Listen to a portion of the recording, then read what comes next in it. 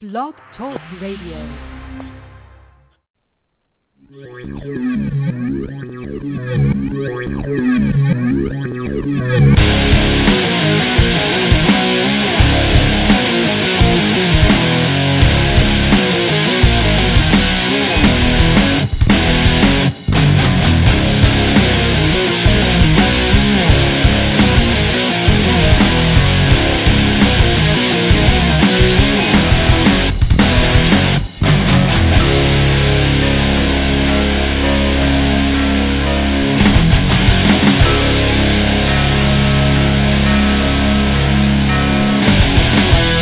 When I was young, my teacher told me that I was free, yeah. And as a child, I grew up programmed by TV, yeah. And as a teenage boy, I found out just how free is free.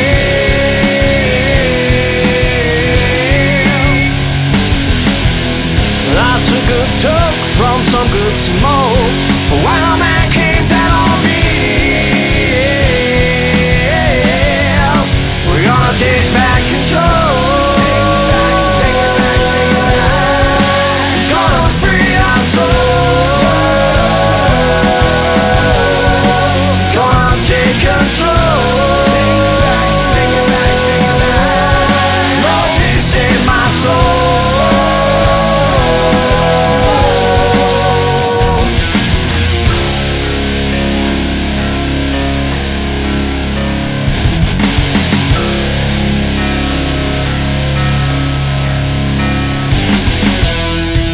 Gonna take to make us realize that we're not living free, no.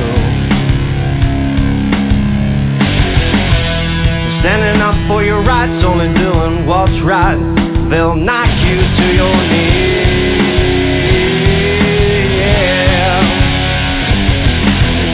What's it gonna take to make you wake up? You gotta fight to stay free.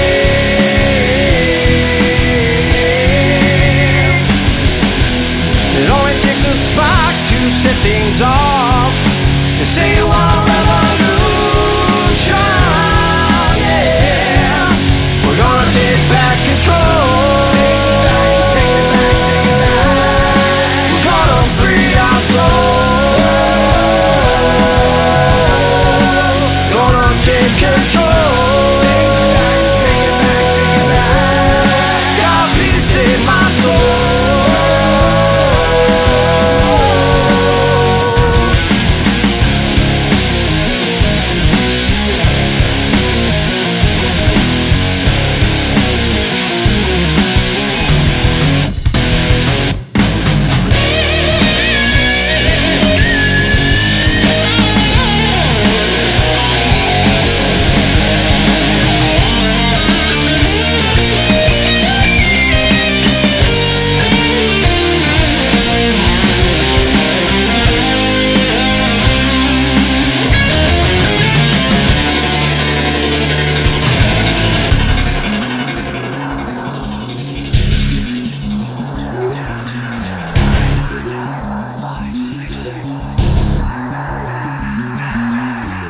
Satellites in the skies broadcasting lies to billions of people.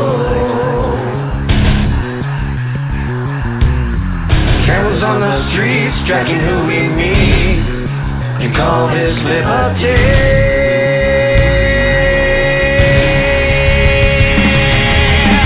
What's it gonna take to make you realize you gotta fight to stay free?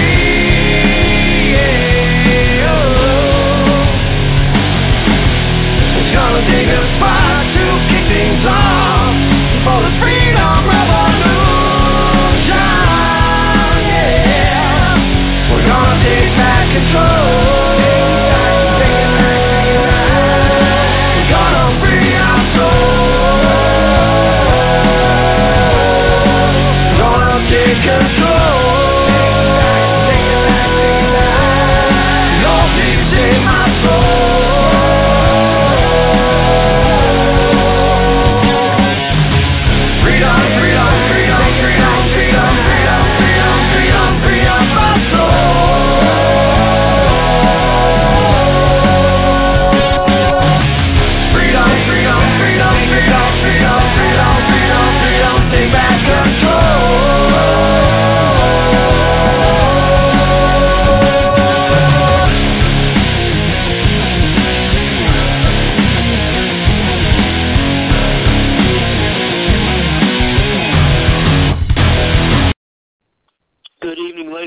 gentlemen, welcome to the Rifleman Radio Show. I'd like to thank everybody for listening in tonight and also later as folks listen out of the archives or download it to their iPods, etc. And I want to remind you guys that the whole reason I do this show is not so that I can talk about things that make me happy, although I do that a lot. It's so that I can bring information to you that could be helpful to you, things that you want to hear, guests that you want to listen to, information that you think is worthwhile to be heard by yourselves and the rest of the folks that listen to the show. So if you have things that you would like to hear on the show, or if there are people that you would like to see on the guest list, then please be sure and let me know about that. You can put it into the chat. You can send me a PM on the forum to Scout. You can send me an email to RWVA Range Scout, all lowercase, one word, Romeo Whiskey Victor Alpha Range Scout at gmail.com. And let me know what you would like to hear on the show as far as guests or information. We try to bring you a wide variety of information on the show: rifle marksmanship, rifle safety, things that you can do to help yourself and your family survive possible rough times and even not so rough times, and the information that comes from the prepping communities. We will discuss some political things as far as laws and things like that can affect the listeners, and then a lot of history of the things that have happened in our nation, the reasons that it happened, because the understanding history is extremely important. A lot of people think that history is of no use because it, by its very nature, it is in the past tense. And things like the Italian race car driver said, what's behind me is not important. However, the old cliche of those that do not know history are doomed to repeat it is very true. Also, in order for you to know what you're going to do, you kind of need to know what you have done. It's a very important part of who we are, our history. And so I try to bring a great deal of history to the show. And if there are things that you'd like to hear about from America's history, then let me know, because, like I said, I don't do the show for me. The show runs me about, I think it takes me almost 3 40-hour work weeks, and then a couple of $1,000 a year out of my own pocket. And I don't do it for me. I could be reloading or reading or watching Black Hawk Down or any number of things. But I think it's important to get a lot of the information out to the folks that listen to the show. So be sure and let me know what things that you would like to hear. All right? Now, I want to start off by thanking Poker Face. The music you hear when we were starting the show is a song called Control, and that's from a band called Poker Face. And Poker Face is a kind of a revolution rock band, and they do a lot of great work for them in a lot of venues across the United States, things like the Knob Creek shooting events and stuff like that, getting out their message that we citizens are in control of our lives, or rather we should be. It seems that the government is intent on spreading ever further their encroachment into our lives. Now, I'm not anti-government. If you hear me, if you hear the things that I'm saying on there, if you hear things that sound like it is anti-government, you are wrong. I'm about as pro-government as you can get, and by government I mean we, the people of the United States. And I think it's important, which is another reason I do the show. It's important to try and get the understanding out that the responsibility for ensuring that we remain a free people rests completely on the shoulders of each and every citizen of the United States. The responsibility for ensuring that the freedoms and liberties that we enjoy by virtue of living in this nation, that they do not dissolve or rust away. The responsibility is an open-ended, non-delegatable responsibility. By that I mean you cannot delegate this authority to anybody else. You can't say, well, my father, he's really good at these, understanding the political situation, and he keeps up with that, and I'm going to let him watch out for me. I'm going to let him make the decisions, make sure that he's voting and stuff like that, because he knows what's going on. You can't do that. You can't let your milkman take the responsibility, or your lawyer, or your doctor, or the guy who is a manager at the grocery store. And you certainly cannot leave it up to your senators and congressmen, right? Because apparently that's how we got in this position to begin with. It's because we have left this up to, and we entrusted them with the responsibility of ensuring that our rights and freedoms are not eroded, that they don't disappear, that the government does not continue to encroach into our lives, into our private lives, like some type of creeping virus. And yet, that's exactly where we are. Now, I'm not going to say it's 100% the fault of the representatives, but the fault lies with us, because we need to ensure that our representatives are doing their jobs. So the responsibility rests squarely on each and every one of our shoulders. And when I say responsibility, I mean that it's up to you. You cannot look at something bad that's happening and say, you know what, it's terrible, and really something should be done, but what can we do? What can one person do? You can't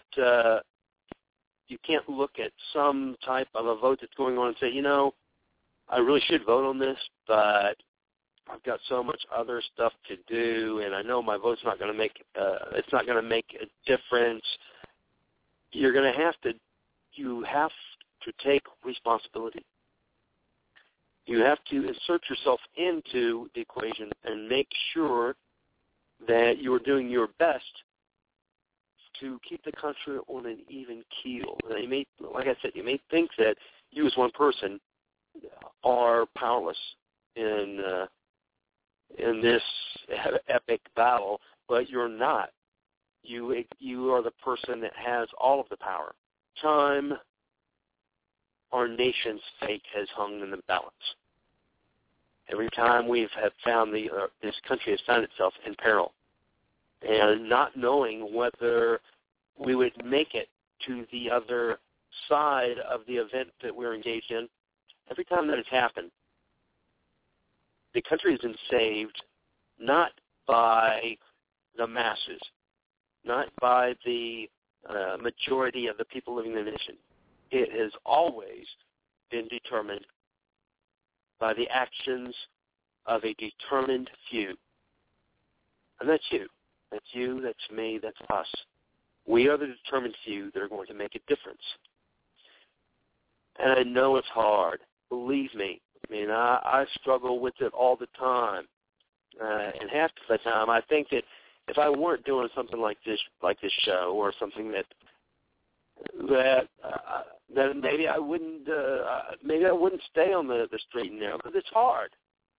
It's hard to make sure that you're doing the right thing. It's hard to make sure that you're engaging yourself in this process, that you're contacting your representatives and letting them know the things that they should be doing to ensure that our freedoms and liberties are safeguarded. It's hard to devote time, and I don't have to tell most of you guys this, because most of you guys listening are part of the Advocacy Project, which means you're already devoting a certain amount of your time, and for many of you, that's quite a bit of time, because for many folks involved in the program, you're already doing a great number of you doing a shoot once a month, all right? Which doesn't sound like a lot on the very top of it, but that's still 24 days. That's 1/12 almost of your year, right? Almost 1/12 of your year. I mean, out of every 12 years you're in the program, you devote 1 year, one solid year of 365 days to it. So I know that a lot of folks, you're already doing this. You're already devoting a good amount of your time. But there's still a lot that can be done, and a lot of this doesn't take a huge amount of time. Ever since the program started, I've tried to let people know that just if you just gave 5 minutes a day toward pushing the program, toward ensuring that our freedoms and liberties were safeguarded, if you just gave 5 minutes a day, you would end up with a huge amount of involvement. I don't have my calculator here in front of me, or I'll try and do some quick math and give you some numbers, but you can do that at home. You can multiply 5 minutes times 365 and see how much time that comes out to. Then multiply that by, say, I don't know what the current numbers of Appleseed folks are, but I believe there's around 12,000 forum members. Multiply that by 12,000. Now, then the number you come up then turns out to be really big, a really big number. And that's with just 5 minutes. 5 minutes per day to do something. And it doesn't have to be something big, right? You have an email that you have already written out, and you just take a copy of it, and you just change the address. And one day you send it to your senator, your congressman. And one day you take 60 seconds or 120 seconds, and you look up the address for a homeschooling group, and you send it to them. One day you take 5 minutes, and you use that 5 minutes to look up the address of a Sons of the American Revolution or a Daughters of the American Revolution organization in your town. It doesn't have to be far away where you got to drive somewhere. Look for it in your town and send them the email. This is what I'm talking about. And it very quickly adds up. And this is just 5 minutes. We're not talking about trying to get you to steal away a lot more time, because a lot of folks don't have a lot of time that they can devote to this. But we're just talking about 5 minutes. But just as if you were to put one brick a day in a wall, at the end of the year you've got 365 bricks, and that turns out to be quite a lot. That's the way that these things are done. That's the way these things are won. That's what we're going to have to do. Now, at the same time, okay, hold on. Somebody's written this out for me. 5 minutes times 365. I'm not sure of the equation here. But you came up with 365,000 man-hours. Okay. That's a lot of time. 365,000 man-hours. Now, I'm telling you, man, that was switched on tomorrow. At the end of the year, the 365,000 man-hours would make an unbelievable difference. An unbelievable difference. Instead of being at the goals for our 7th or 8th year, 365,000 man-hours would probably jump us to our 12th or 15th year. We could probably jump ahead to the 12th or 15th year. Now, I'm not even going to try and get involved in the amount of a train wreck that would turn the logistics and everything else, the problem of the Appleseed logistics into. But you just see how just a little bit of time, one small brick, can make such a huge difference, because we're going to have to do something. We've got to do something, because we can't keep going on the way that we're going. The way that we're going is a disaster. It's a path that leads to a place that has no good outcome. No good outcome to it. Now, we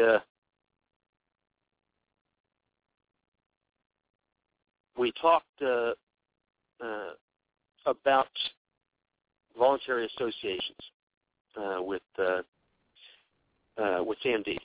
And he did. I wanted to thank him. Sam, he did a great job in the discussion of voluntary associations. And this is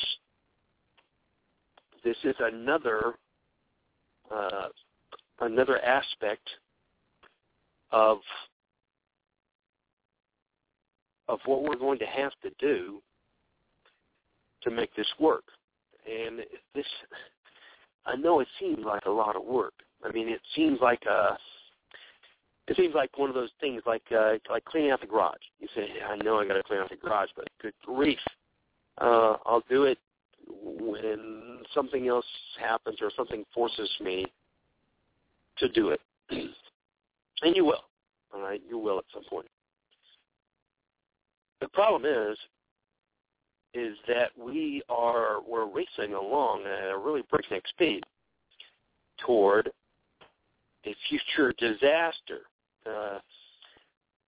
and I don't know how much time we have before we run smack into it.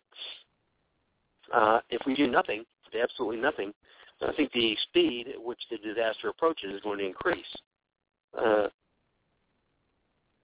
So we have to do something. And I know that a lot of folks, and at times I feel the same way, a lot of folks think that what's the use? The same fatalism of what's the use? We're going to crash. The ship's going to sink. The plane's going to crash. The house is going to burn, one way or the other. And nothing that I do or that you do is going to have any effect on it. So why don't I just continue on with what I'm doing and continue on with my preps, and we'll let these sticks fall where they may.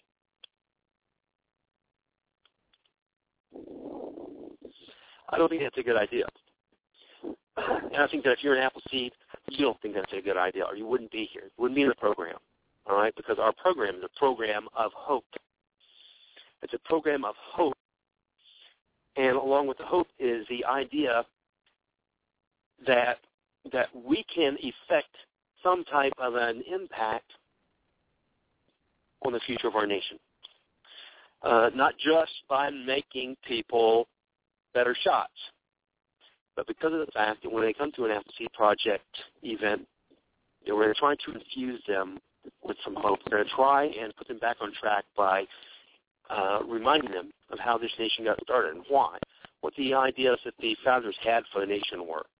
and then acting on it. They think that we're holding true to those ideas and trying to get them involved in helping to safeguard the freedoms and liberties of this nation.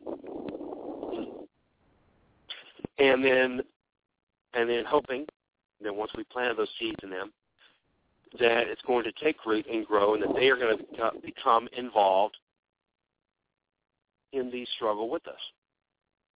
Some will and some won't.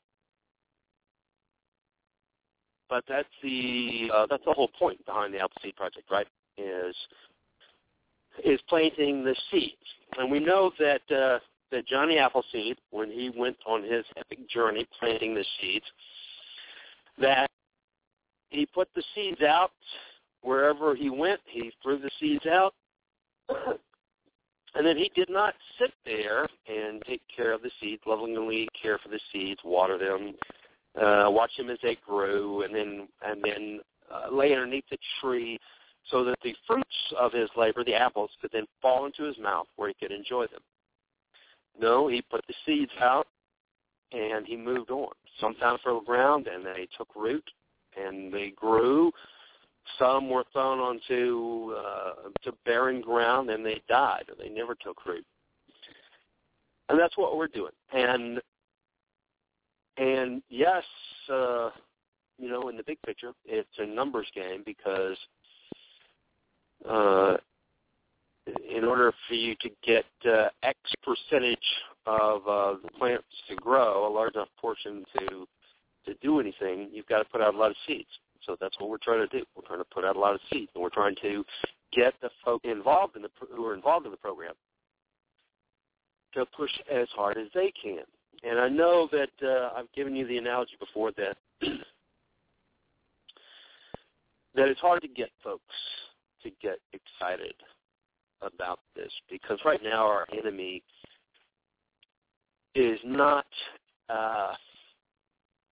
it's an abstract enemy. We don't have a brigade of British redcoats in front of us that we can point to and we can say, there they are. There's the enemy, all right? There's the enemy. And our answers to this problem are very limited. They're very few. We can either run or we can stand and fight. And it's a very black and white situation. Right now our current problems are very nebulous. And I think I've used the analogy before that it's like rust. It's like rust on the Golden Gate Bridge. And we know for a fact that rust will destroy the bridge. It will destroy the bridge, and the 10 busloads of school children, elementary school children, going on the field trip that are crossing the Golden Gate Bridge are going to plunge into the icy cold waters, and they're going to drown. Just as sure as if some jihadist had driven a plane into the bridge and tore it down, or detonated a bomb there. It's the exact same thing. Now, if you saw the plane coming, or if you had the ability to stop the plane coming by shooting it down, or attacking the pilot, or shooting the IED guy, you would do that. You would do whatever you could to try and save that bridge, to keep those kids from going into the icy waters. You know you would. You wouldn't be listening if you wouldn't. You would.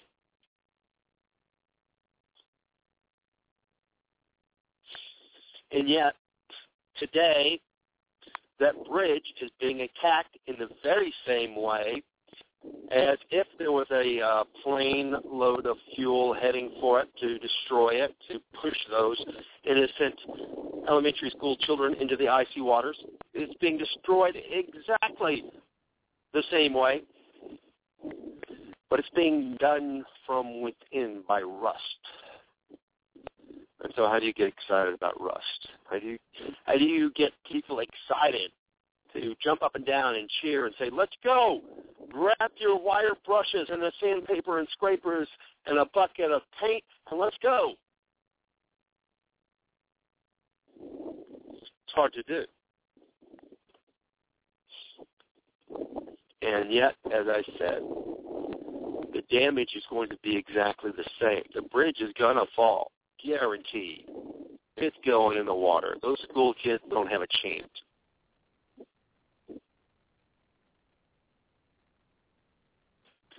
But we figure that we can get to it next week or the week after. I mean, what's a rush? It's just rust, right? It'll be there next week. We can get to it later. The only problem is that once the rust has created enough damage, water brushes and a bucket of paint don't fix it anymore. The whole thing has to be torn down and rebuilt. And that's a dangerous thing to do.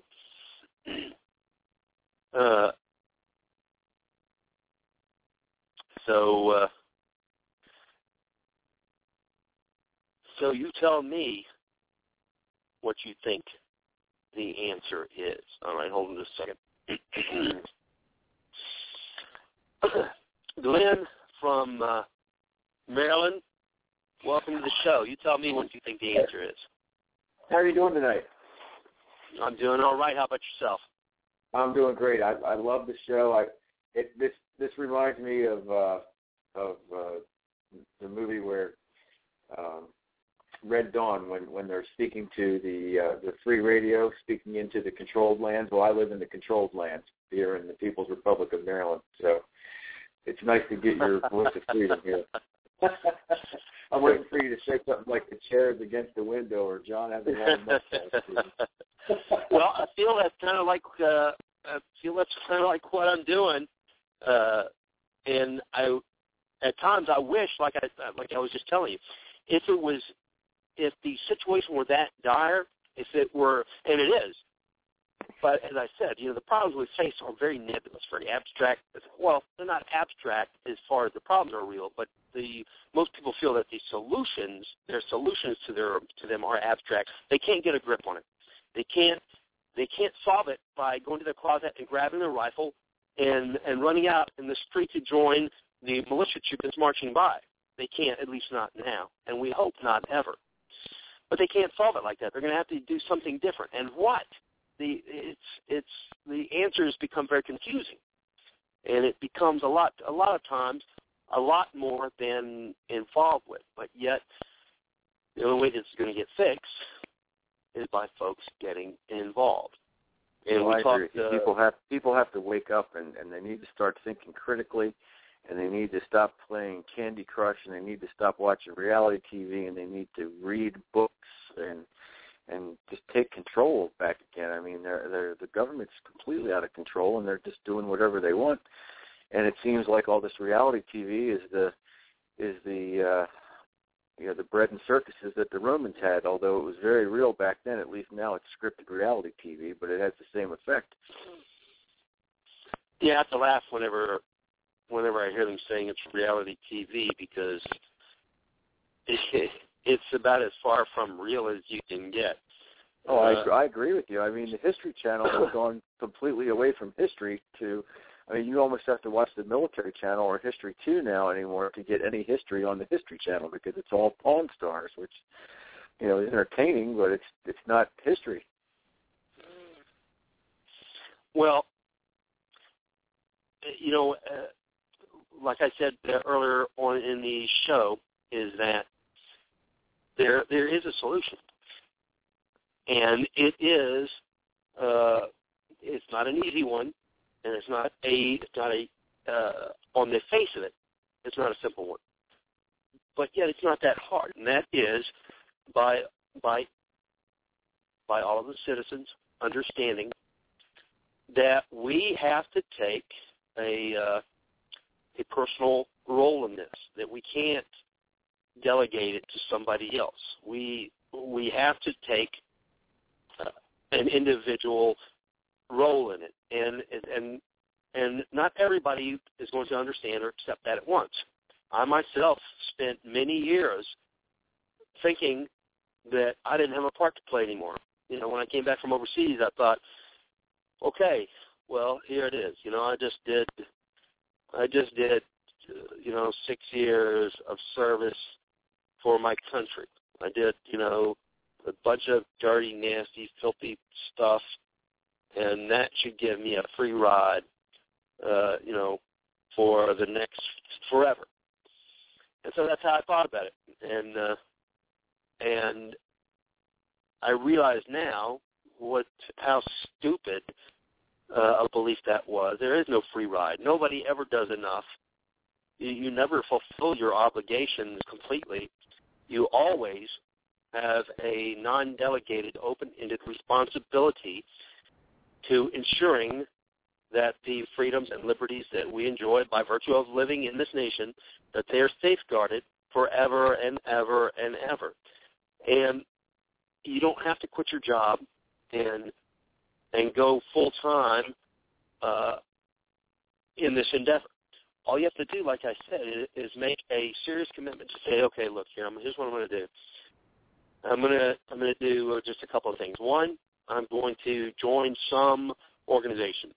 I'm going to join some organization so that I become a force multiplier for that organization, and I, in some way, am joined up in some structured organization that is trying to do something positive to help the nation. For myself, one of the main things that I do is Appleseed. That was my choice. And for a lot of you folks listening, that has been your choice. That's what you're doing. Okay, that's great. Now, on top of that, if you can just make a commitment to do just a few minutes on top of that, and keep that in the front of your mind, which is saying, okay, I've got to do something to keep this idea current and keep it moving. And some of this can be done. I see a lot of folks posting stuff in places like Twitter and Facebook and stuff like that.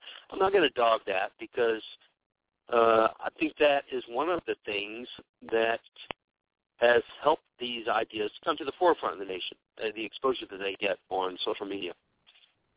But that can't be the limit of your involvement, because writing down we need to change the government and clicking a button and having it committed to electronic foreverness is good, but it really doesn't do much. I mean, the more other people see, they see each other getting involved, then that's good.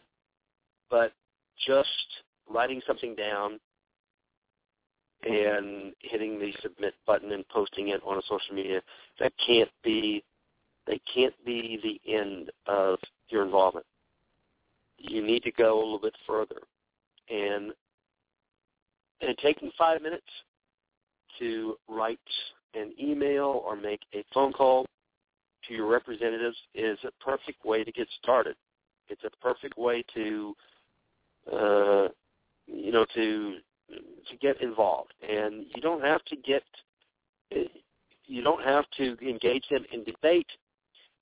You don't have to rewrite the Constitution or develop some brand new legislation. All you have to do is take a quick 5 minutes and write a letter to your representative and say, dear representative,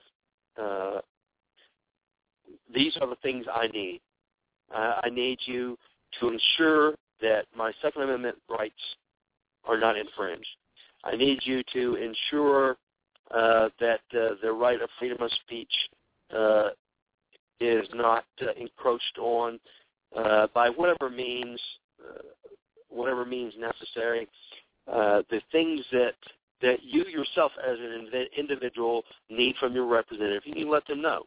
If they're doing a great job, let them know. If they're doing a poor job, let them know. If there are some things that are complete deal breakers for you with them, let them know. And I'm not saying to threaten them, because you should never get to that kind of a discourse. But you should let your representative know that if you have deal breakers, you should let them know about them. I think it's only fair. If you say, dear representative, if you vote against the right of the people to keep and bear arms in any way, for me, that alone by itself is a deal breaker. that means that come next election time, no matter who is running against you, I'm going to vote for them. Because if you are not going to protect my rights, then who do I care who is elected? If you're not going to represent me, then I'll take anybody else. And then you have to act on that. Then you have to actually do it. You can't just you can't just challenge them or make that statement. You have to go through with it. So, yeah, it does get a little rough in places. You're going to have to make some decisions, and some of them may not be happy ones. But in order for us to try and wrest some control back, to try and somehow right this ship, then we may end up having to do some things that we don't really like. But I guarantee you that any of these things like this are going to be better than the things that the colonists faced on April 19, 1775. Those guys, if you would have asked them or told them, look, guys, here's your choices. You can take 5 minutes a day out of your day and get involved, personally involved, in helping to restore government, or we can all meet down on the green on the 19th, and we'll get into a shooting war with the Redcoats. Oh, and by the way, there are not any type of life flight helicopters. There is no health insurance. In fact, we really don't have any doctors whatsoever in the whole country, or actually in the world for that matter at this point. We will maybe in a couple hundred years. Right now, we don't have any doctors, all right? So you just have to deal with that. If you get shot in any bones, we're going to cut off whatever bone it was. We're going to cut off your legs, your arms. We're going to burn your house down. We're going to starve your wife and kids. And that's your choice. So one or the other. Which one is it going to be? You'd find that most of them would say, go get the pen, go get the quill and the inkwell. Because,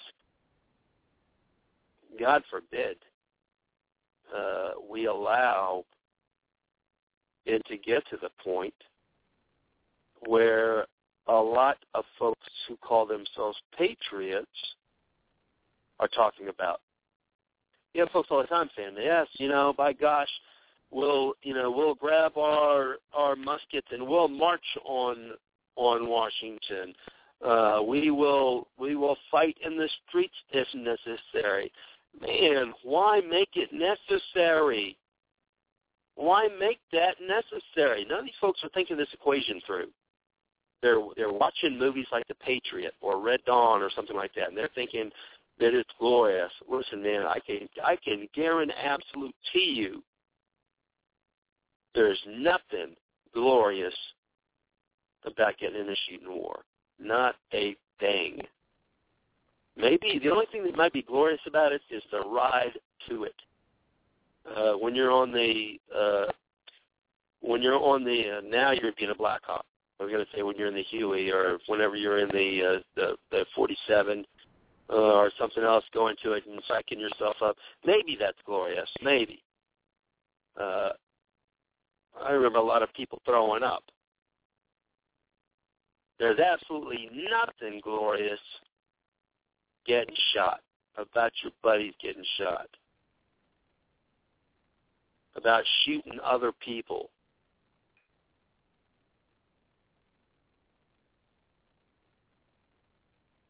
So all of the patriots might want to think about that now while we have the opportunity to do it in a different way. I totally agree with you. I think that's a great way to look at it. I have joined the local Campaign for Liberty organization. I gave a talk on the Second Amendment, and I've become an NRA instructor, and I'd like to get involved with Appleseed. I mean, I definitely want to get involved. Are you part of Appleseed? No, but I want to be. I'd love to get involved with that because I'm a teacher, so I have summers off. I have the ability to do that all summer. It would be a lot of fun. Well, what's holding you back? We got a lot of good folks in Maryland.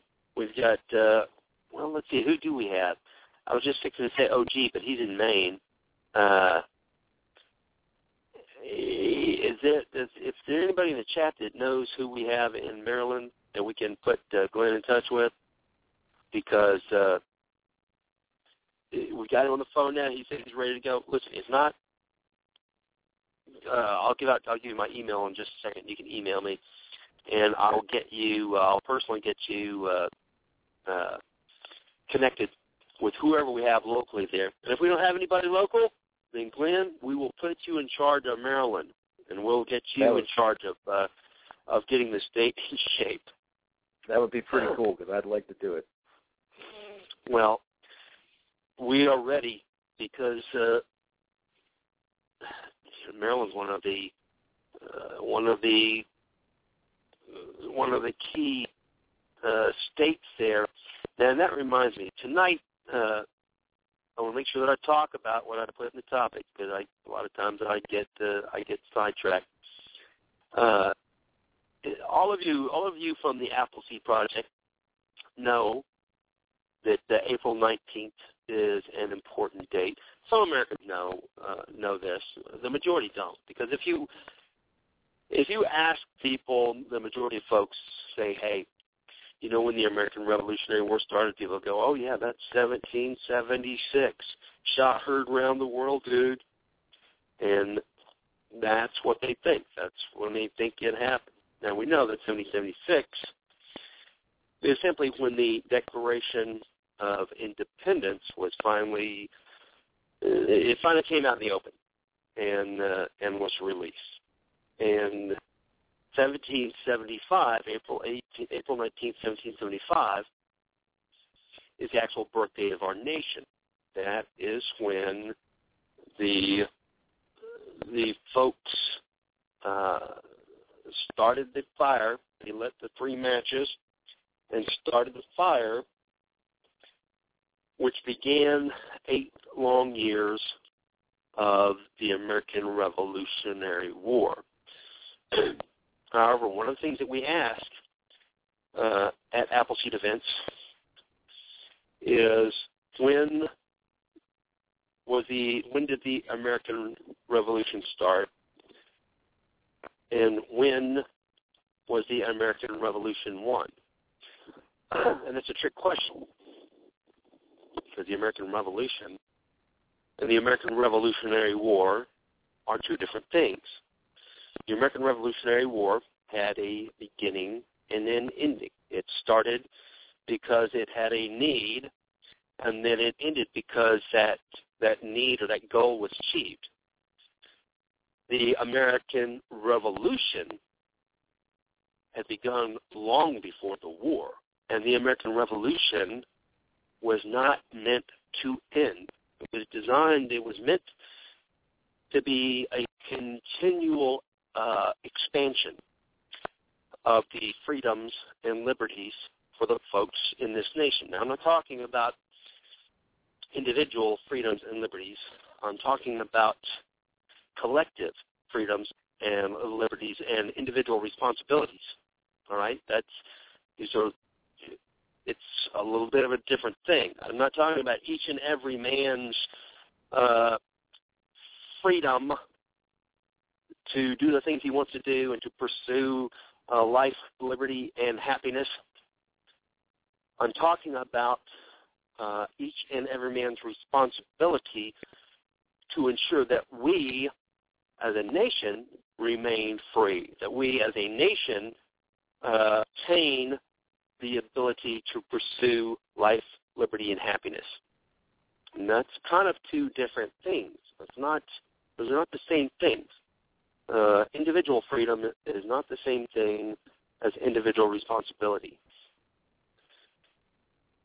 The American Revolution started long before 1775.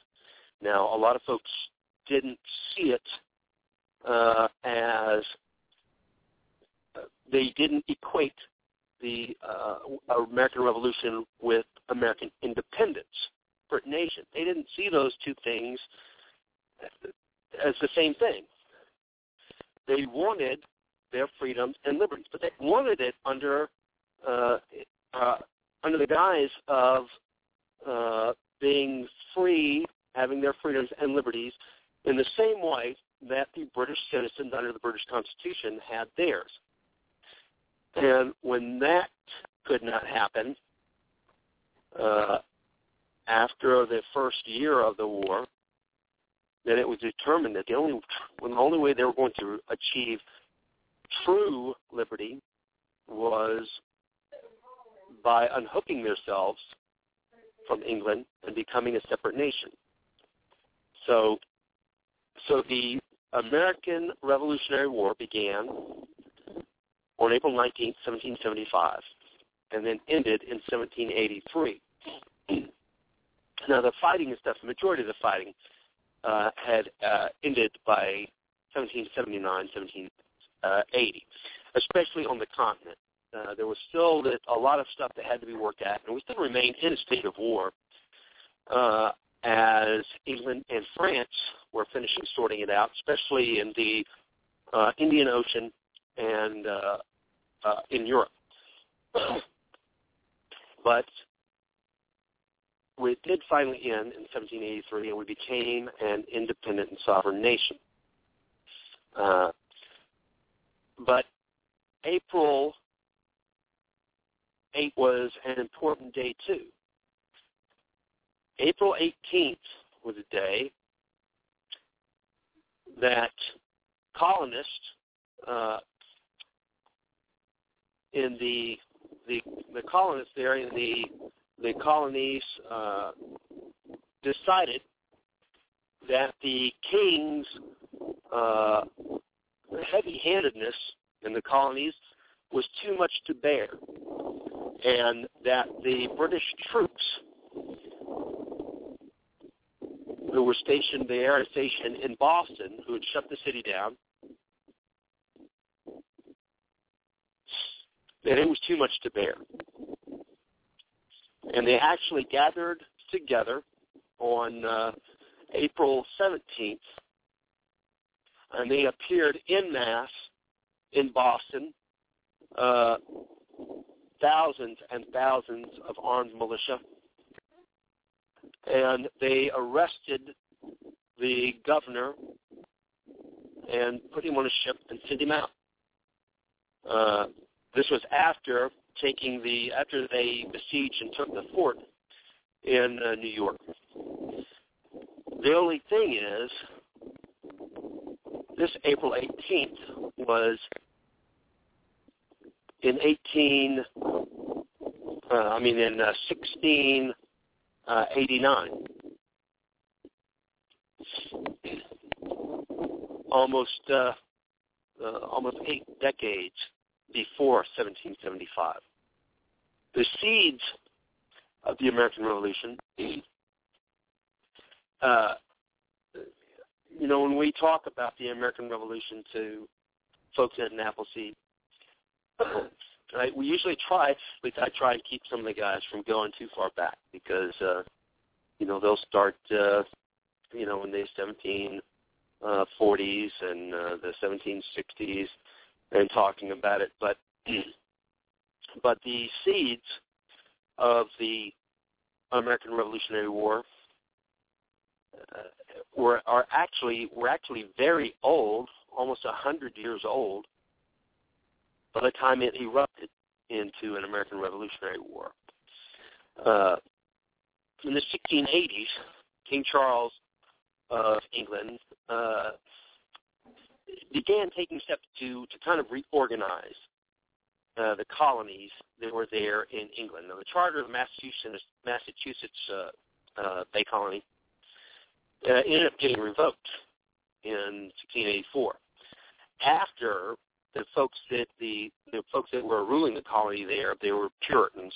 Each of the colonies was started out under its own religious charter as well as its own governmental charter. each of the colonies had a different religious bent to them. And the Massachusetts Bay Colony was a Puritan colony. Now, after the Puritan rulers there refused to act on the demands of King Charles to reform the colonies, because Charles wanted to kind of streamline the administration of all of the smaller colonies and bring them more closely under his own control, the control of the crown. They refused to. They didn't want the king's involvement. But in 1686, the former governor of New York, Sir Edmund Andros, was appointed as the Dominion governor. And when I say Dominion, the Dominion was composed of the territories of the Massachusetts Bay, which includes Connecticut, New Hampshire, and the Rhode Island colonies. And in 1688, the jurisdiction was expanded by the king and by Governor Andros to include New York and East and West Jersey. Now, Andros's rule was very unpopular in New England. He completely disregarded local representation. He denied the validity of existing land titles in Massachusetts, and these are the charters which granted the colonies their land and their territories, and he was saying that they were not valid. Now, you've got to understand that's a very scary thing to hear. That the documentation which gives you the right to the lands that you're working on is not valid. I'm just going to tell you that it's not valid. This caused a great deal of anxiety in the colonies. In addition to this, he told the folks that they could no longer have town meetings. They only needed, say, one town meeting a year. And you guys know, at least from a lot of the stories that I've relayed to you here on the show, that if there was anything that the colonists loved more than life itself, it was town meetings and the ability to speak with each other and debate with each other is one of the things that they loved more than life itself. And Governor Andros was telling them they no longer needed to do this. They no longer needed the town meetings. He was trying to restrict them to one meeting a year. In addition to this, he was actively promoting the Church of England in really what amounted to mainly Puritan regions of the colonies. In addition, he enforced the Navigation Acts. Now, these were laws that threatened the very existence of a lot of the trading practices of New England. What the Crown was trying to do was saying, look, and now this happened again in the 1760s and 70s, but it started out in the 1680s. The Crown was saying, look, you guys, you are not to trade with anyone other than the Crown. You're going to send your goods to us here at a reduced price, and then you're only going to buy from us at a high price, including high taxes.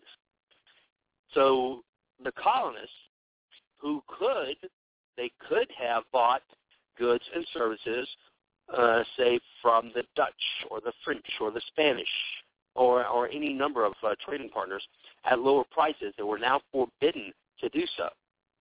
They were forbidden to sell their wares to these at higher prices than what they could get from the Crown. They were restricted to trading with the Crown. Now, I don't think anybody has to be told how unfair and how ludicrous this is. to say, look, yeah, you might be able to get, say, $1 a bushel for your goods if you sell them to the Dutch or to the French. But we're not going to allow that. Instead, you're going to sell them for a nickel a bushel to us. And this put a terrible it cost the colonists a terrible price. It destroyed many families' businesses. The royal troops who were stationed in Boston were used to enforce this. So almost 100 years before the American Revolutionary War, they had British troops stationed in Boston in order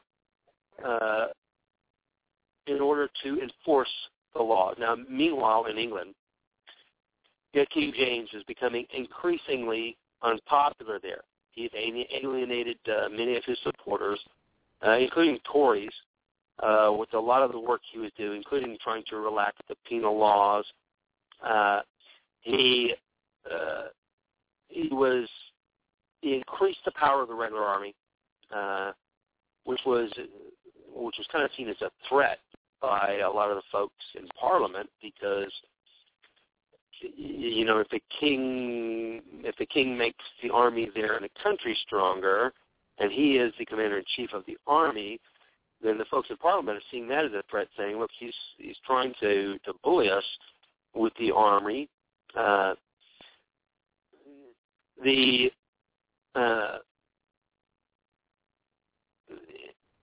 end result of this was that the religious leaders of the Massachusetts Bay colonies, this was both Cotton and Increase Mather, and you guys have heard of Cotton Mather and Increase Mather.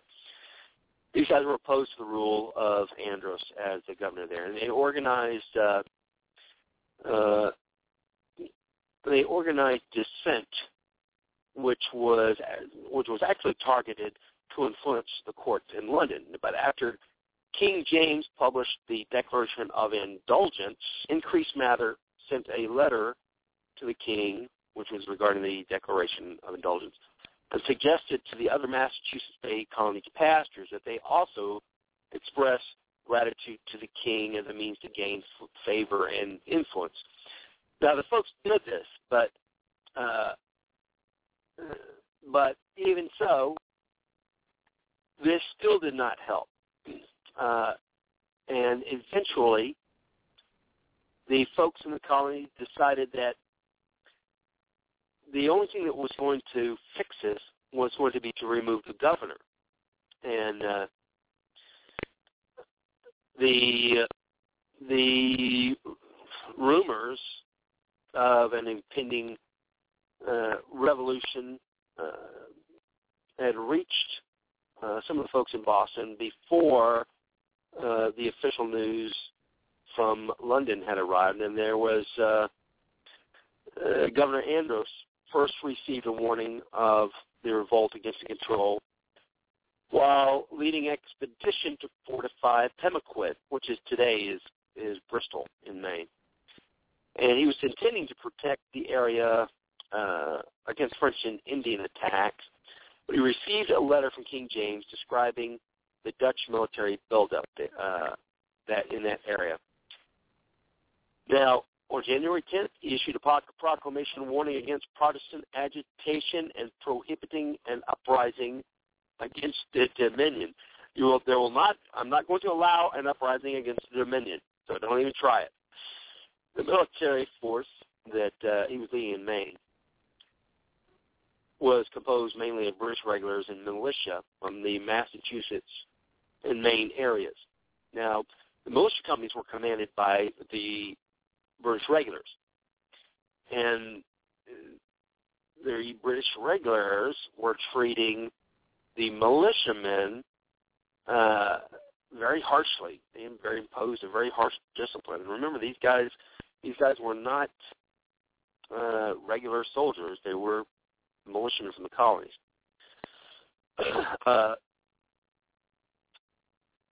So eventually, what happened was around 5 o'clock on April 18th, militia companies began gathering outside of Boston at Charleston, just across the Charles River, and at Roxbury. Roxbury, we know that if you look at a map, you'll see Roxbury located at the far end of that, above Boston Neck, which connects Boston to the mainland. Now, at about 8 a.m., the Charleston companies boarded boats and crossed the river, while the Roxbury companies marched down the neck and into the city.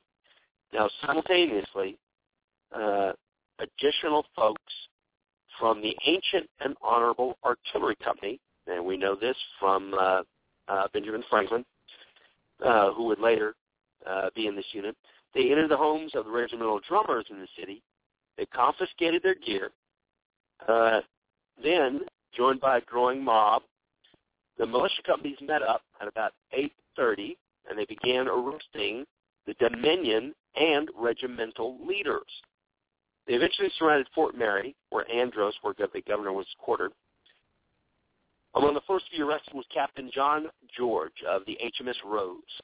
And he came ashore from, he was on the ship, which was anchored there in the harbor. He came ashore between 9 and 10, where he was met by a platoon of militia and the ship's carpenter, who had joined the rebels.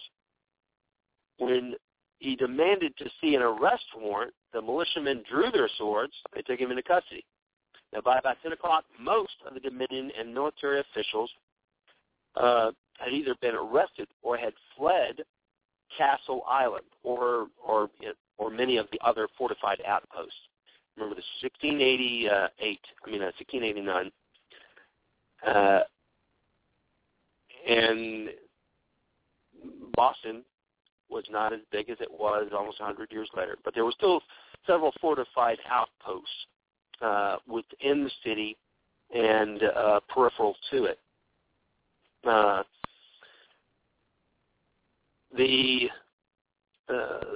Sometime before noon, they had an orange flag, and they raised it on Beacon Hill there in Boston, and that was a signal for another 1,500 militiamen to enter the city. Those troops entered the city. They all formed up together in Market Square. And there was a declaration was read, and in the declaration, their leaders claimed to support the noble undertaking of the Prince of Orange and to rise up because of a horrid popish plot that had been uncovered. I laugh because of the drama that is infused into this. Now, the old Massachusetts colonial leadership, which was headed by the ex-governor Simon Bradstreet, they had urged Governor Andros to surrender for his own safety. If he surrendered, it would be different because apparently the militia was not going to give up, and if need be, they were going to besiege the fort and begin active hostilities against it. He refused. Instead, he had tried to escape and get offshore to HMS Rose. A boat that came ashore from the Rose was intercepted by the militia, and Andros had to scurry back into Fort Mary. Negotiations began, and finally, Andros agreed to leave the fort and to meet with the rebel council if they guaranteed to provide him safe conduct.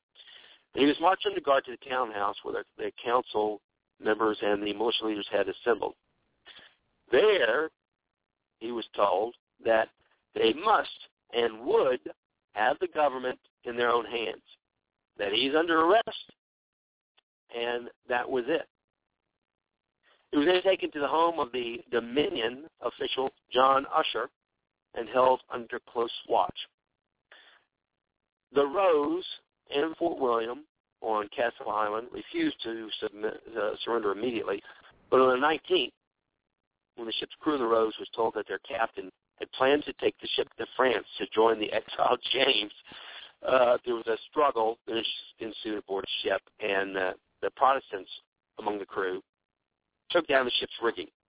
And once they did that, the troops on Castle Island and at Fort William they saw that the rigging had been taken down on the HMS Rose, and they figured that was it, the jig was up, and they surrendered.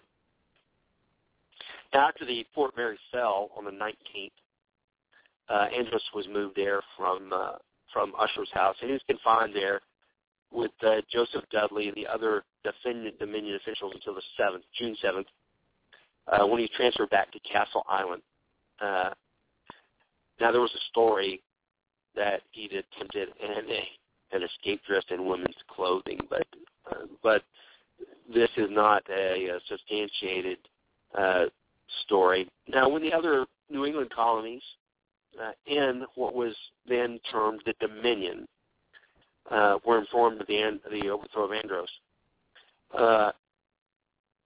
the pre-Dominion colonial authorities, they began to restore their former governments to power. They were the governments that Andros had removed.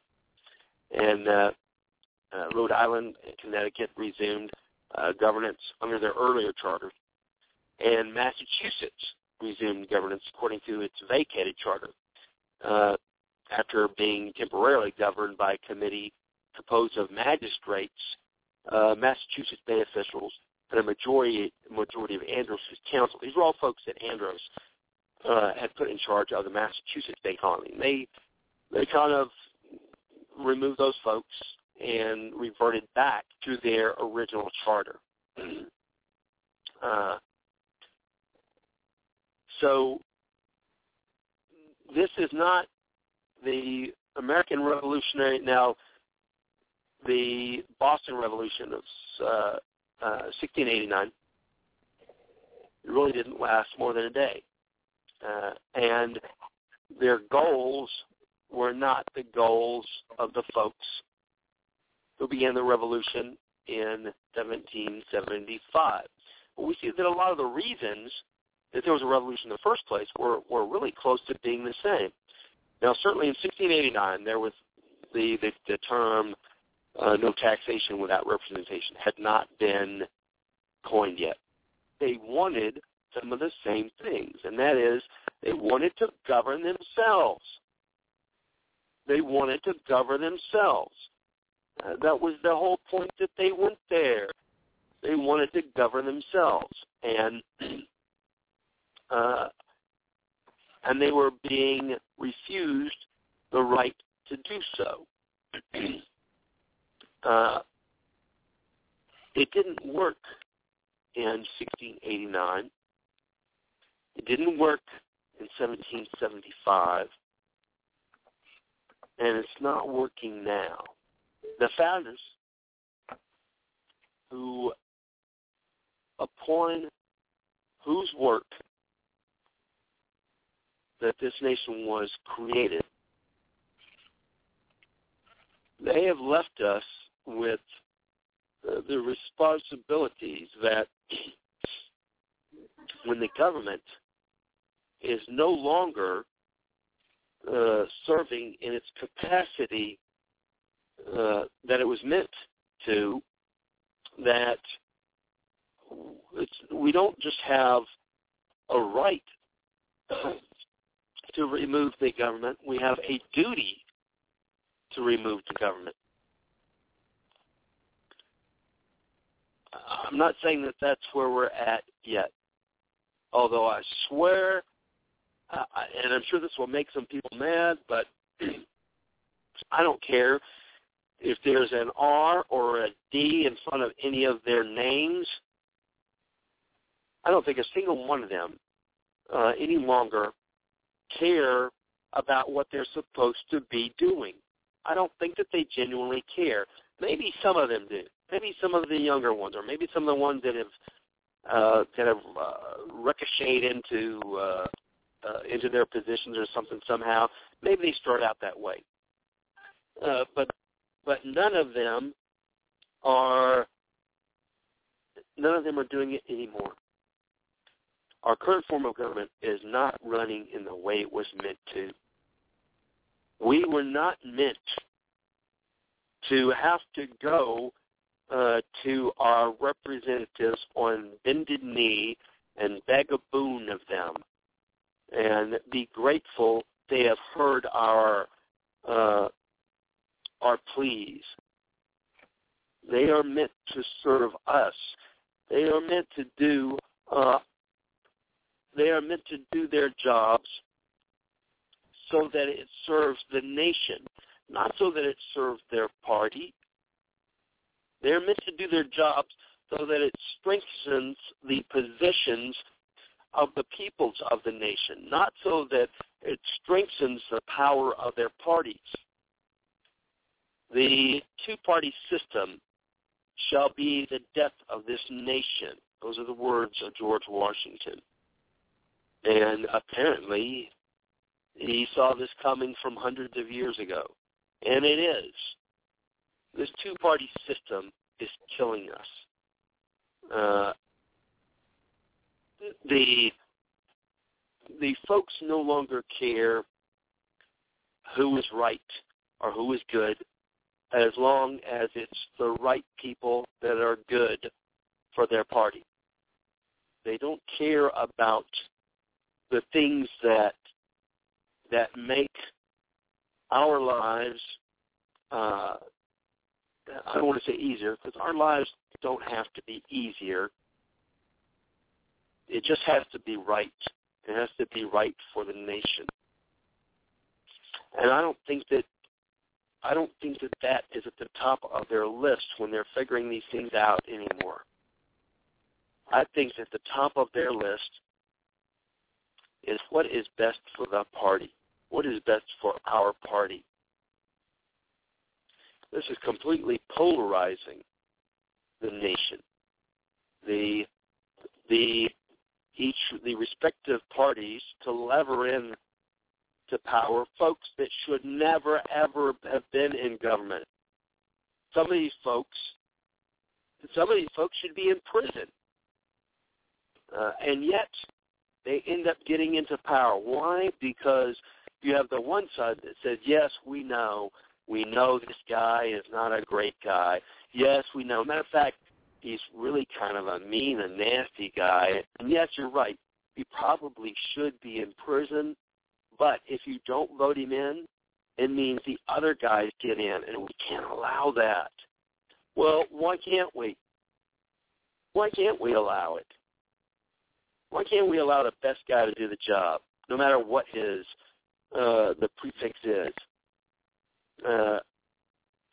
I don't see. I thought that was the whole point of it. I thought that was the whole point of this electing thing, is to get the best guy. Not to get our guy or their guy, but to get the best guy. And what if he's not in either party? What if he just happens to be a guy? How about getting that one in?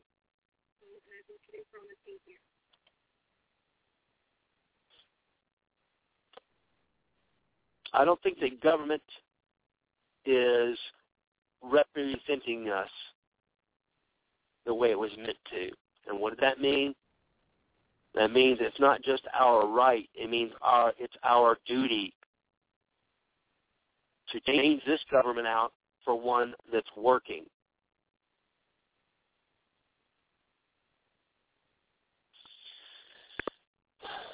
It's not going to be easy, and it may not work at all.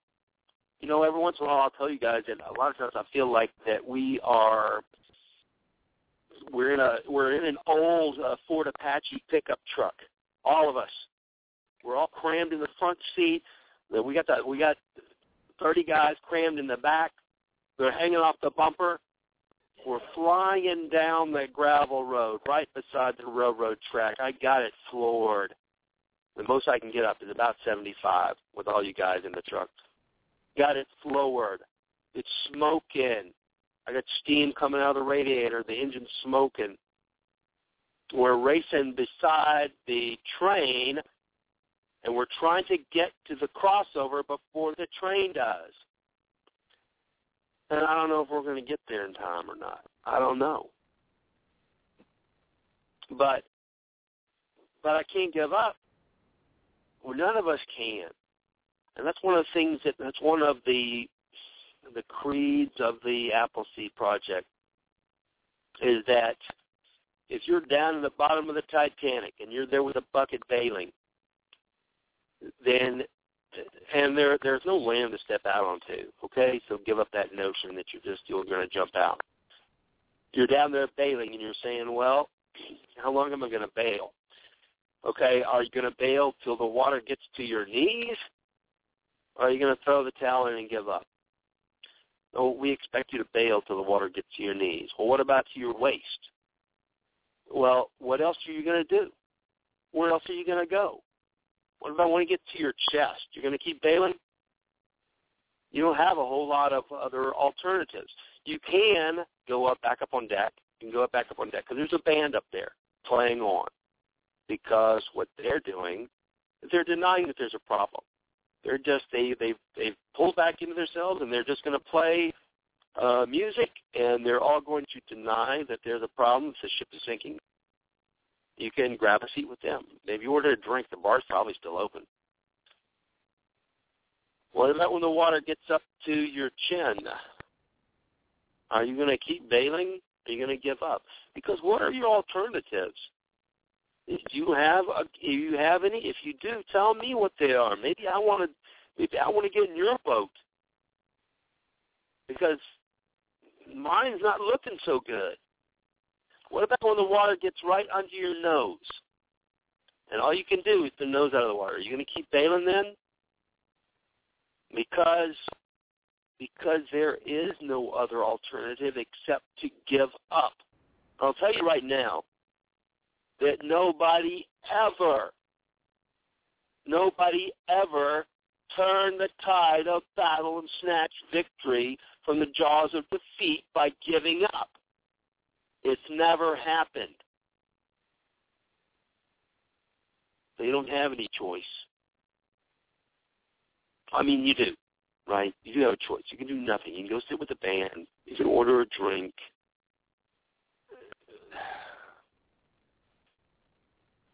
Or you can do something about it. All right?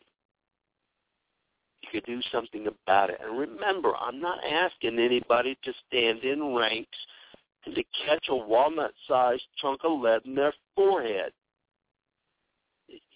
If you want to do that, you can, and one of the ways to do that is by doing nothing.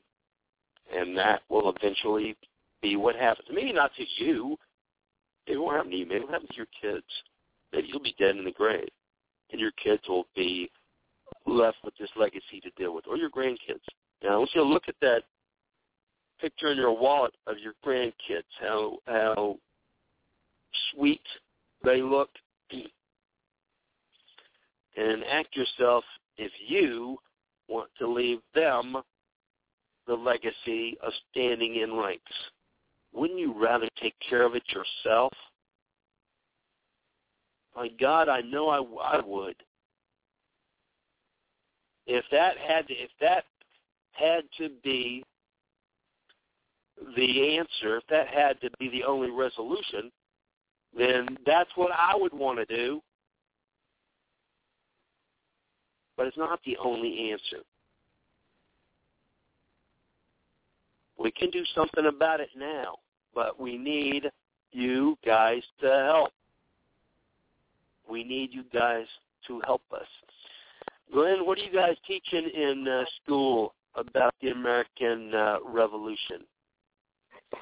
The first thing I like to teach is what were the British searching for when they went into Lexington and Concord, and what were their orders. And it was to disarm the American colonists. And that really sets the stage. I said that's where the Second Amendment was born, at Lexington and Concord. And at that point, you know, we were very lucky that not more of the militiamen got shot that day facing that professional army. And then it turned into a free-for-all when the British tried to march back. Everybody came in to take a shot at them on the way back, and they were lucky they got back in one piece. Okay, so your school isn't one of the ones that's teaching that there were American terrorists and insurgents at work in the colonies. No, not terrorists or insurgents. They were freedom. I mean, I'm sure somebody's teaching it that way, but I definitely wouldn't characterize it as that. Well, I think that you can find in some of the writings, even from the folks there at on April 19th, you can see some of the roots for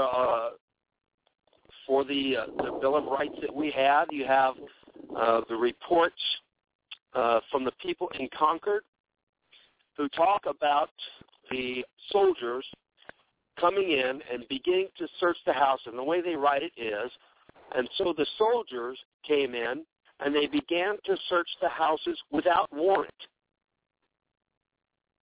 And so there you have I think certainly a strong argument for the anger that would turn around to be one of the reasons that we have restrictions against unreasonable search and seizure, because they had no right to come and search the house without warrant.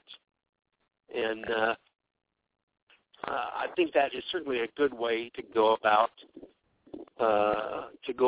teaching it. Now, I know that probably that you guys have probably a little bit, probably a more extended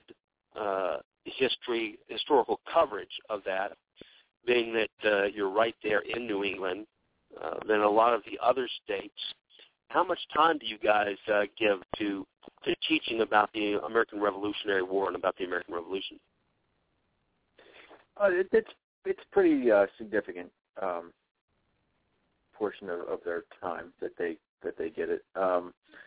They have 2 years to do U.S. history, which is good. They get the first part in 8th grade and the second part in 9th grade. They get a pretty good background in history. A whole year of government, economics.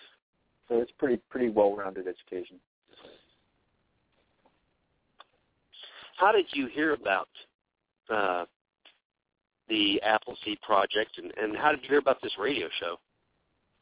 I heard about the Appleseed Project in Shotgun News. It was the Fred's page, great big page, Fred's Rifle Stocks. I read about it in his other side, like his second page, that he talks about different political topics. I read about that, read about the Appleseed Project there, and I found your podcast. I'm a big podcast guy, and I was just searching around on iTunes one night and found it, and love it. I love it. It's great. I've been listening to you for about a month and a half now, and I've really enjoyed the show on corruption. In fact, I put a little video up on your Facebook page from a clip from Syriana when they talk about corruption, because I just think it's perfect. And I hope you got to take a look at that. Yeah, they've got a documentary out now. I recommend it to folks, called "The District of Corruption," and I think it'd be well worth folks' time taking a look at that, because they document and corruption in government. Believe me, folks, this is nothing new. This didn't happen in the last 6 years or the last 10 years, or even in the last 100. Corruption in government has been present ever since there has been government. It's just the level of corruption and the amount of corruption that our government currently feels they can get away with, which is a lot. A lot of people think, well, that's a government, and they're corrupt, but, it's not really affecting me. But believe me, it's affecting you. Every time the government spends $50 billion here or $100 billion there, believe me, it's affecting you, because the government has no way to make money. The only way the government has money, can get money, is by taking it from you at the point of a gun if necessary. So every time their corruption spreads, and they spend the money illegally, it's money that they have taken from you so that they can spend it illegally. Now, I would think that you would want to do something about that, and is figuring out what the government is doing. Now, you don't have to become a complete scholar on this, but you do have to be aware of what the government is doing. And I know this is another one of those things that certainly it puts people off. And it does me, believe me. I hate reading about the things that the government is doing. Number one, they've made it so that it's like a dense jungle, that you have to get out not just one machete, but you have to get out 5 machetes to try and hack through the dense undergrowth so that you can see what's going on. Because even some simple bills and simple legislation is not simple at all. It's very ambiguous or disingenuous, and it's certainly not a pleasurable thing to do. But the alternative is sticking your head in the sand and letting them do what they want, because they've made it confusing or they made it hard to understand, and just letting it go. And that's not going to be something that we can do, because I'm telling you, we're currently the government financial position, we are racing toward disaster as fast as we can. I mean, we're speeding toward disaster. Now, just because it hasn't happened to the degree it did back in during the Great Depression, just because that hasn't happened lately, doesn't mean it can't happen again. Because from everything that we're doing, the out-of-control spending, the uncontrolled spending, that's exactly where we're headed. And if we don't do something about it, then we're going to crash and burn. And there is no other alternative. Would that there were, but there's not. And I do want to tell you that while you're doing your work on trying to help get this sorted out, that it's also important that you're doing your work to ensure that your family is protected if something should happen. And by that, I mean, we talk quite a bit here on prepping. And we've gone through just about everything that we can to make sure that you understand the 5 pillars of self-preparedness: food, water, shelter, energy, and security. You should be working on this every single day. You should be working on ensuring that you and your family are working toward being self-reliant. And I don't mean that everybody has to have a cow and some goats and chickens and stuff like that. I mean, you should be making sure that if they turn off the lights tomorrow, that you wouldn't be stuck with just 4 hours worth of food and water. All right? You should be working on ensuring that you have a plan and that you are working on the plan every day to make sure that you're taking steps every day. Put yourself in a position where if they did turn off the lights tomorrow, if they turned off the internet and they turned off the gas and everything else through natural or man-made, disasters, that yourself and your loved ones would not be placed in immediate peril. All right? Now, we'll continue to have shows on this throughout the year because that's one of the things that I think is important. So one of the ways that I plan to use the radio show is to keep putting out information on prepping and self-reliance, because I believe it's a very important topic. So you should be doing that as well every day. But you can't keep your head in the sand, all right? You're going to have to seek out information about what's going on in the government, and you're going to have to be doing what you can to ensure that the freedoms and liberties that we enjoy by virtue of living in this nation are safeguarded. Now, we'll continue to have shows about this throughout the year, about the specific things you can do. But you guys are grown men and women. We shouldn't have to tell you the things that you do. Americans are not renowned for their inabilities. We're renowned for our ingenuity, for our ability to get things done, for our stick-to-itiveness.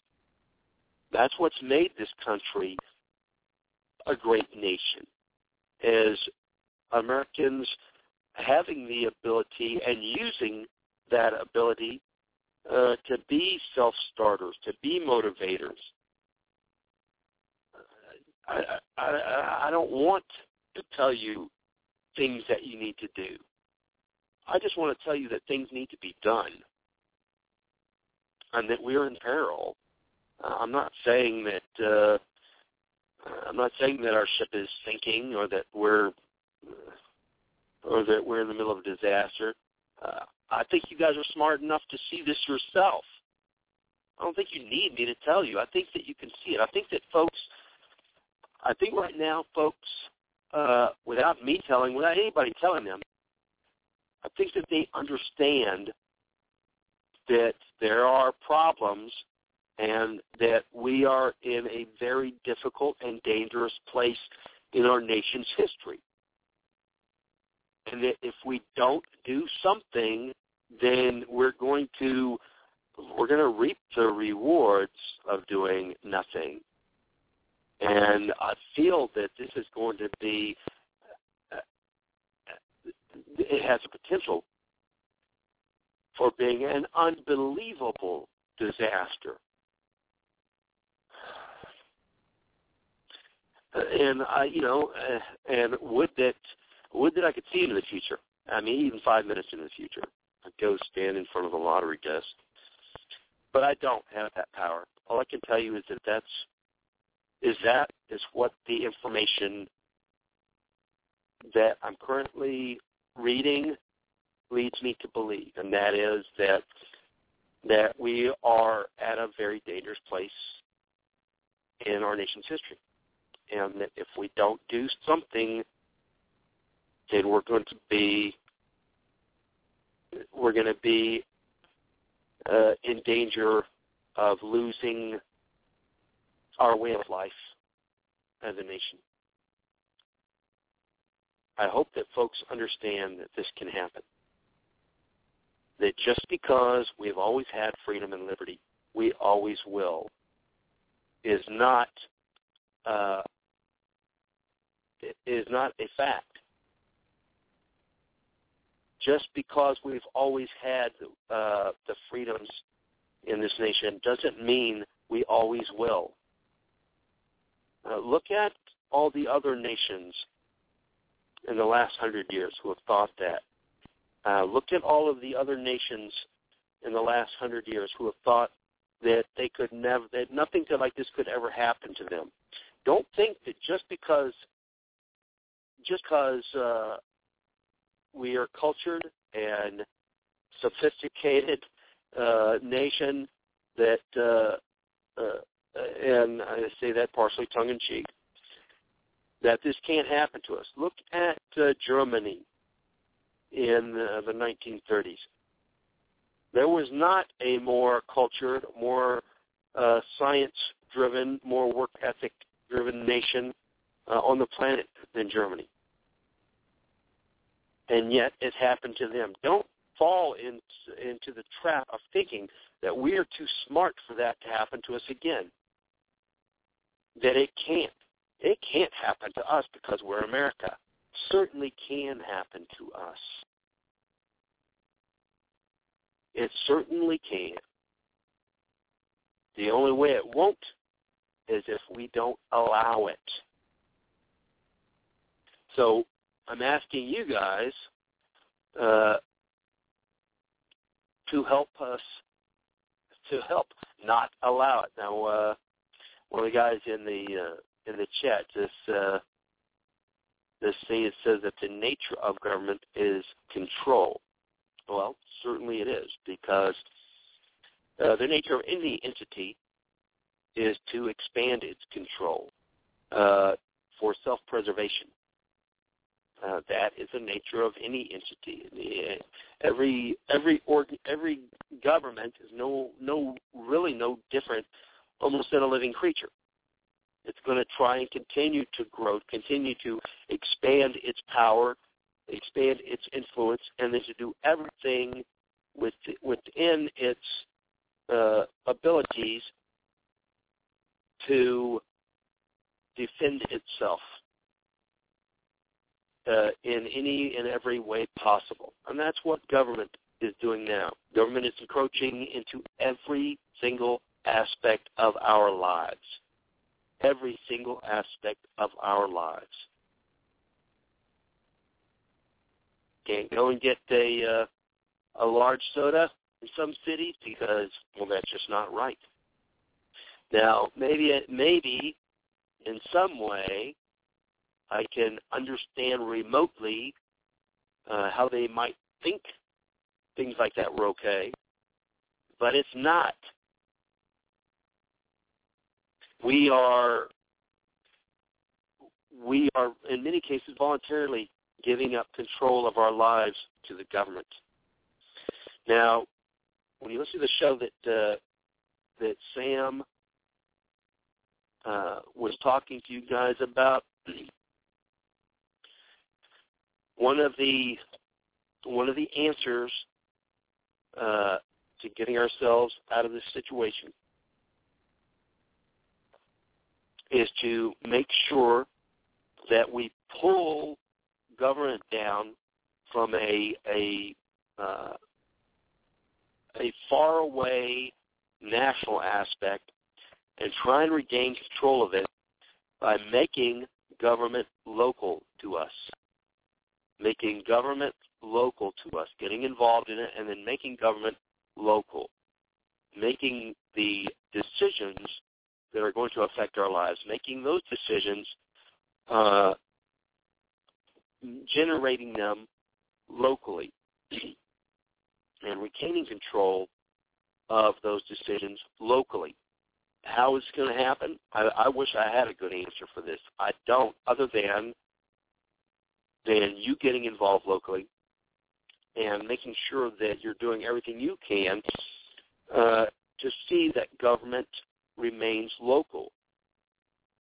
And one of the best ways to get it started, is to make sure that any of the folks that are being fed into the government apparatus, into the pipeline, that are starting out or early in their careers locally to you, that they are the right folks. That means you don't just vote in presidential elections. You got to vote in every single election that you can vote in.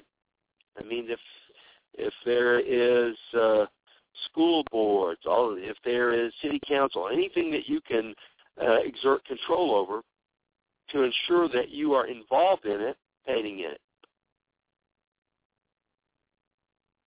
Yeah, roll up a newspaper and whack the government. That's one of the folks has put in the chat. Now, I'm not saying that's ridicule, because he's saying in the context of training a puppy and making sure that that it's being trained up right. And now he's asking to get out of the easy chair and attend a political meeting. Oh yes, I know. And listen, I can't. The only thing I can tell you is yes, that's absolutely as repugnant to me as I'm sure it is to you. But I still do it because I don't know of any other way. I don't know of any other way to do this.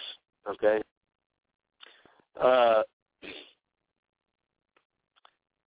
All right. Our number is 347-308-8790.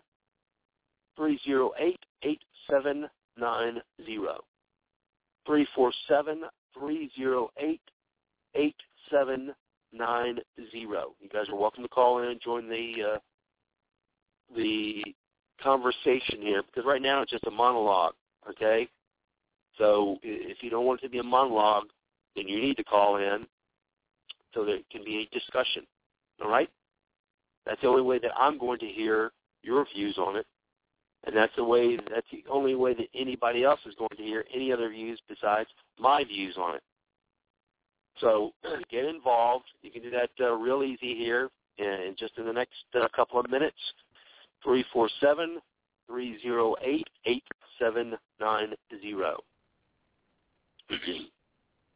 Now, the revolution, the Boston Revolution of 1689,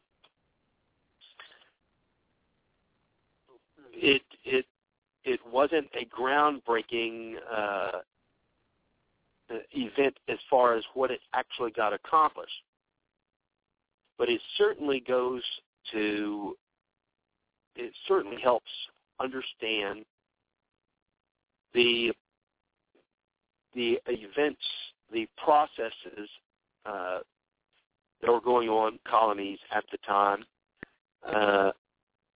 And certainly I would think that it was a great example of folks not paying attention to history. Because if the rulers in 1775 had gone back and read through that history, they would have seen that what they were about to embark on in 1775 had already been tried 80 years earlier and was not working. And it didn't work. So I can't see how they would have expected it to work 90 years later. But they did. They tried it, and they got the same results.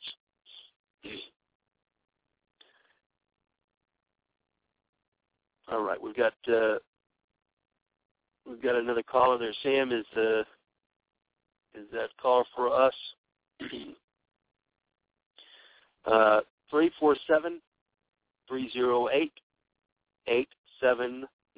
You guys are welcome to call in. We've only got about another 9 minutes, but if anybody would like to call in, you're welcome to.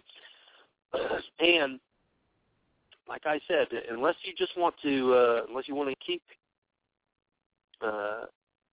if you want to have an active part in deciding what shows, what guests you would like to hear on the shows, or what topics you want covered, then that's up to you.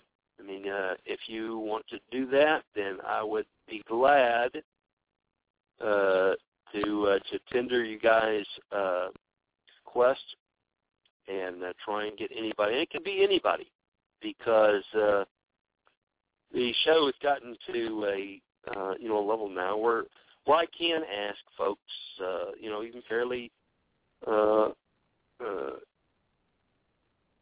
high-ranking folks and stuff to come on the show, and they will, because we've been doing this show for quite a few years now. We've got a lot of listeners, and we've had plenty of folks on here that you guys apparently wanted to have on, and we got them on. Folks like Larry Pratt from Gun Owners of America, We've had the Knox family members on here. Masad Ayub. We've had Dr. David Hackett Fisher, who wrote our textbook for the Appleseed Project's history.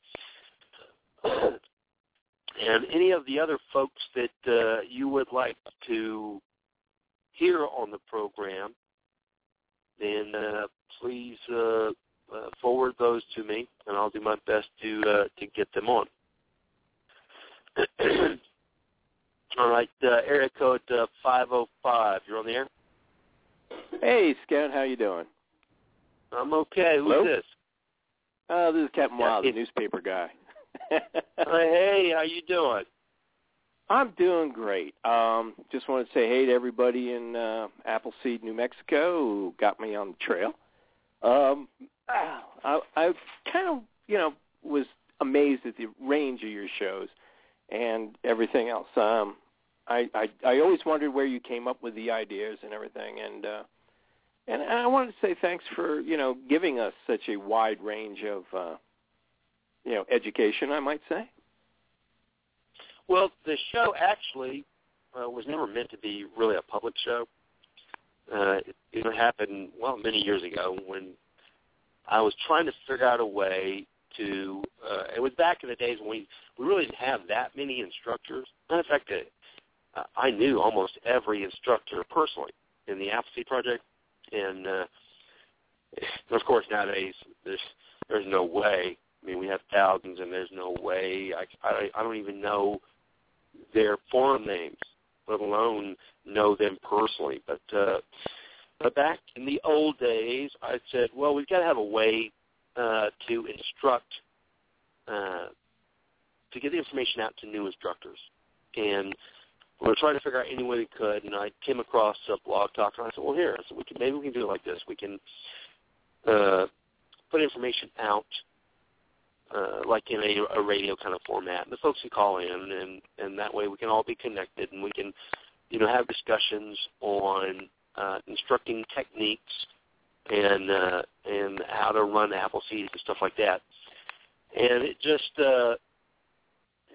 it kind of morphed away from that because I didn't get the involvement from the instructors that I thought I was going to do. And then I said, well, I'll just use it I'll put the information out myself.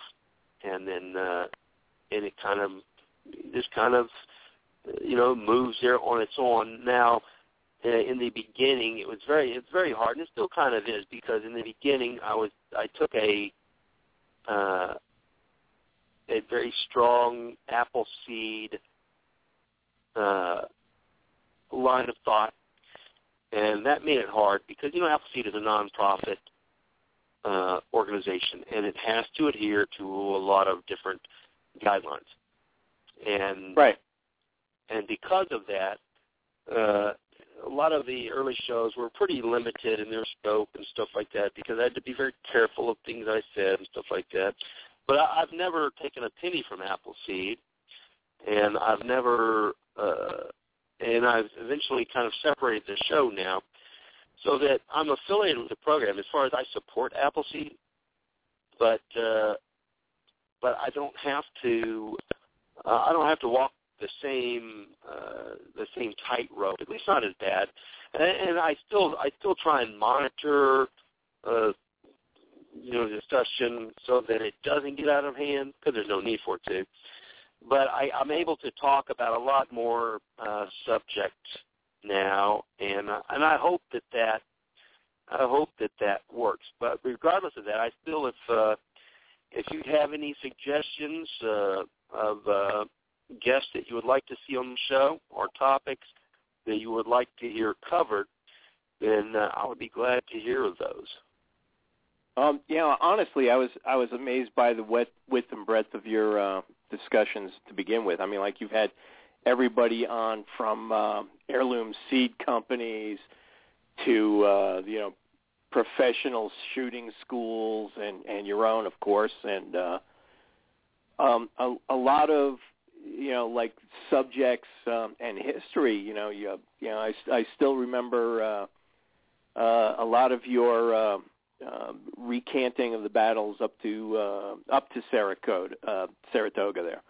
So I was impressed with. I was surprised with a lot of your, especially tonight. The pre-revolutionary, checking out of Governor Andros and the rest of those guys. Interesting topics, interesting subjects. As for suggestions, I'd have to actually think for a couple hours before asking for anything in particular. But I wanted to say thanks. Give it some thought and get back to me because like I said, if you guys don't tender any suggestions, and you're gonna have to put up with what I bring on the air. Well, listen, guys.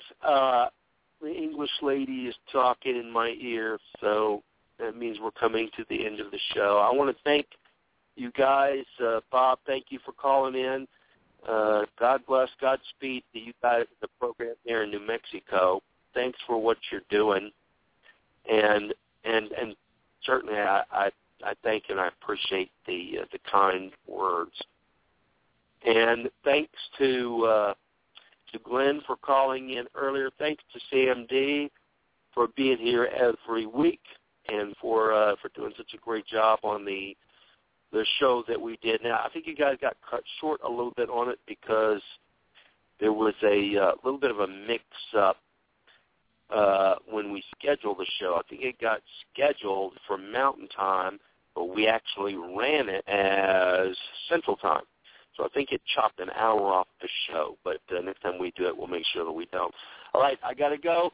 God bless. Thank you all. Until next Thursday, we'll see you then. Thanks, everybody.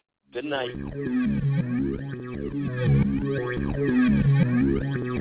Well worth your while.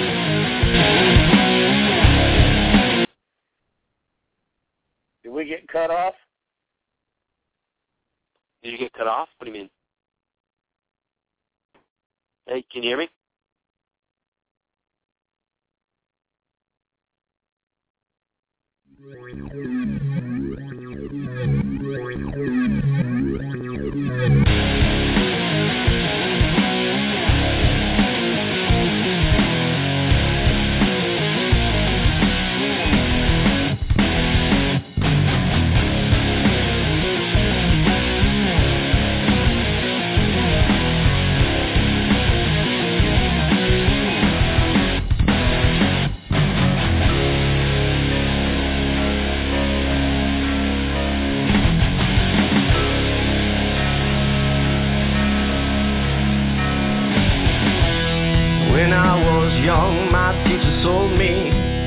That I was free, yeah.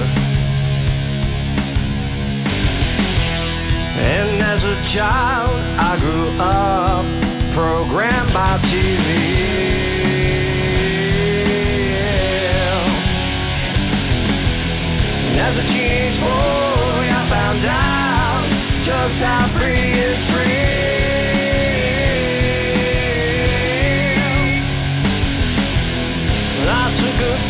From some good smoke, while a man came down on me. Yeah. We're gonna take back control.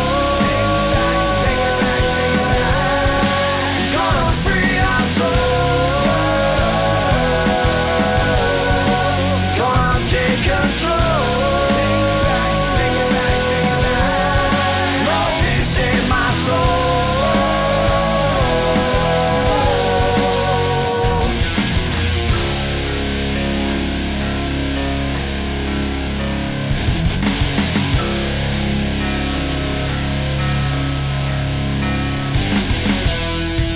Gonna take to make us realize that we're not living free, no. Standing up for your rights, only doing what's right, they'll knock you to your knees, yeah. What's it gonna take to make you wake up? You gotta fight to stay free.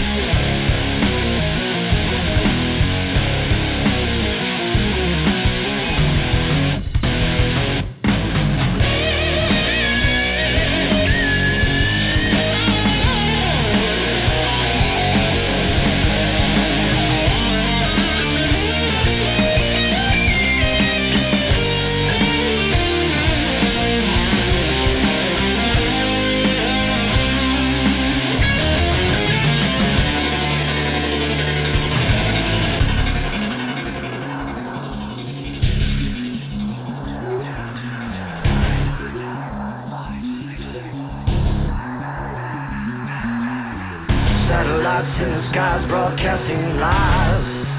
Billions of people.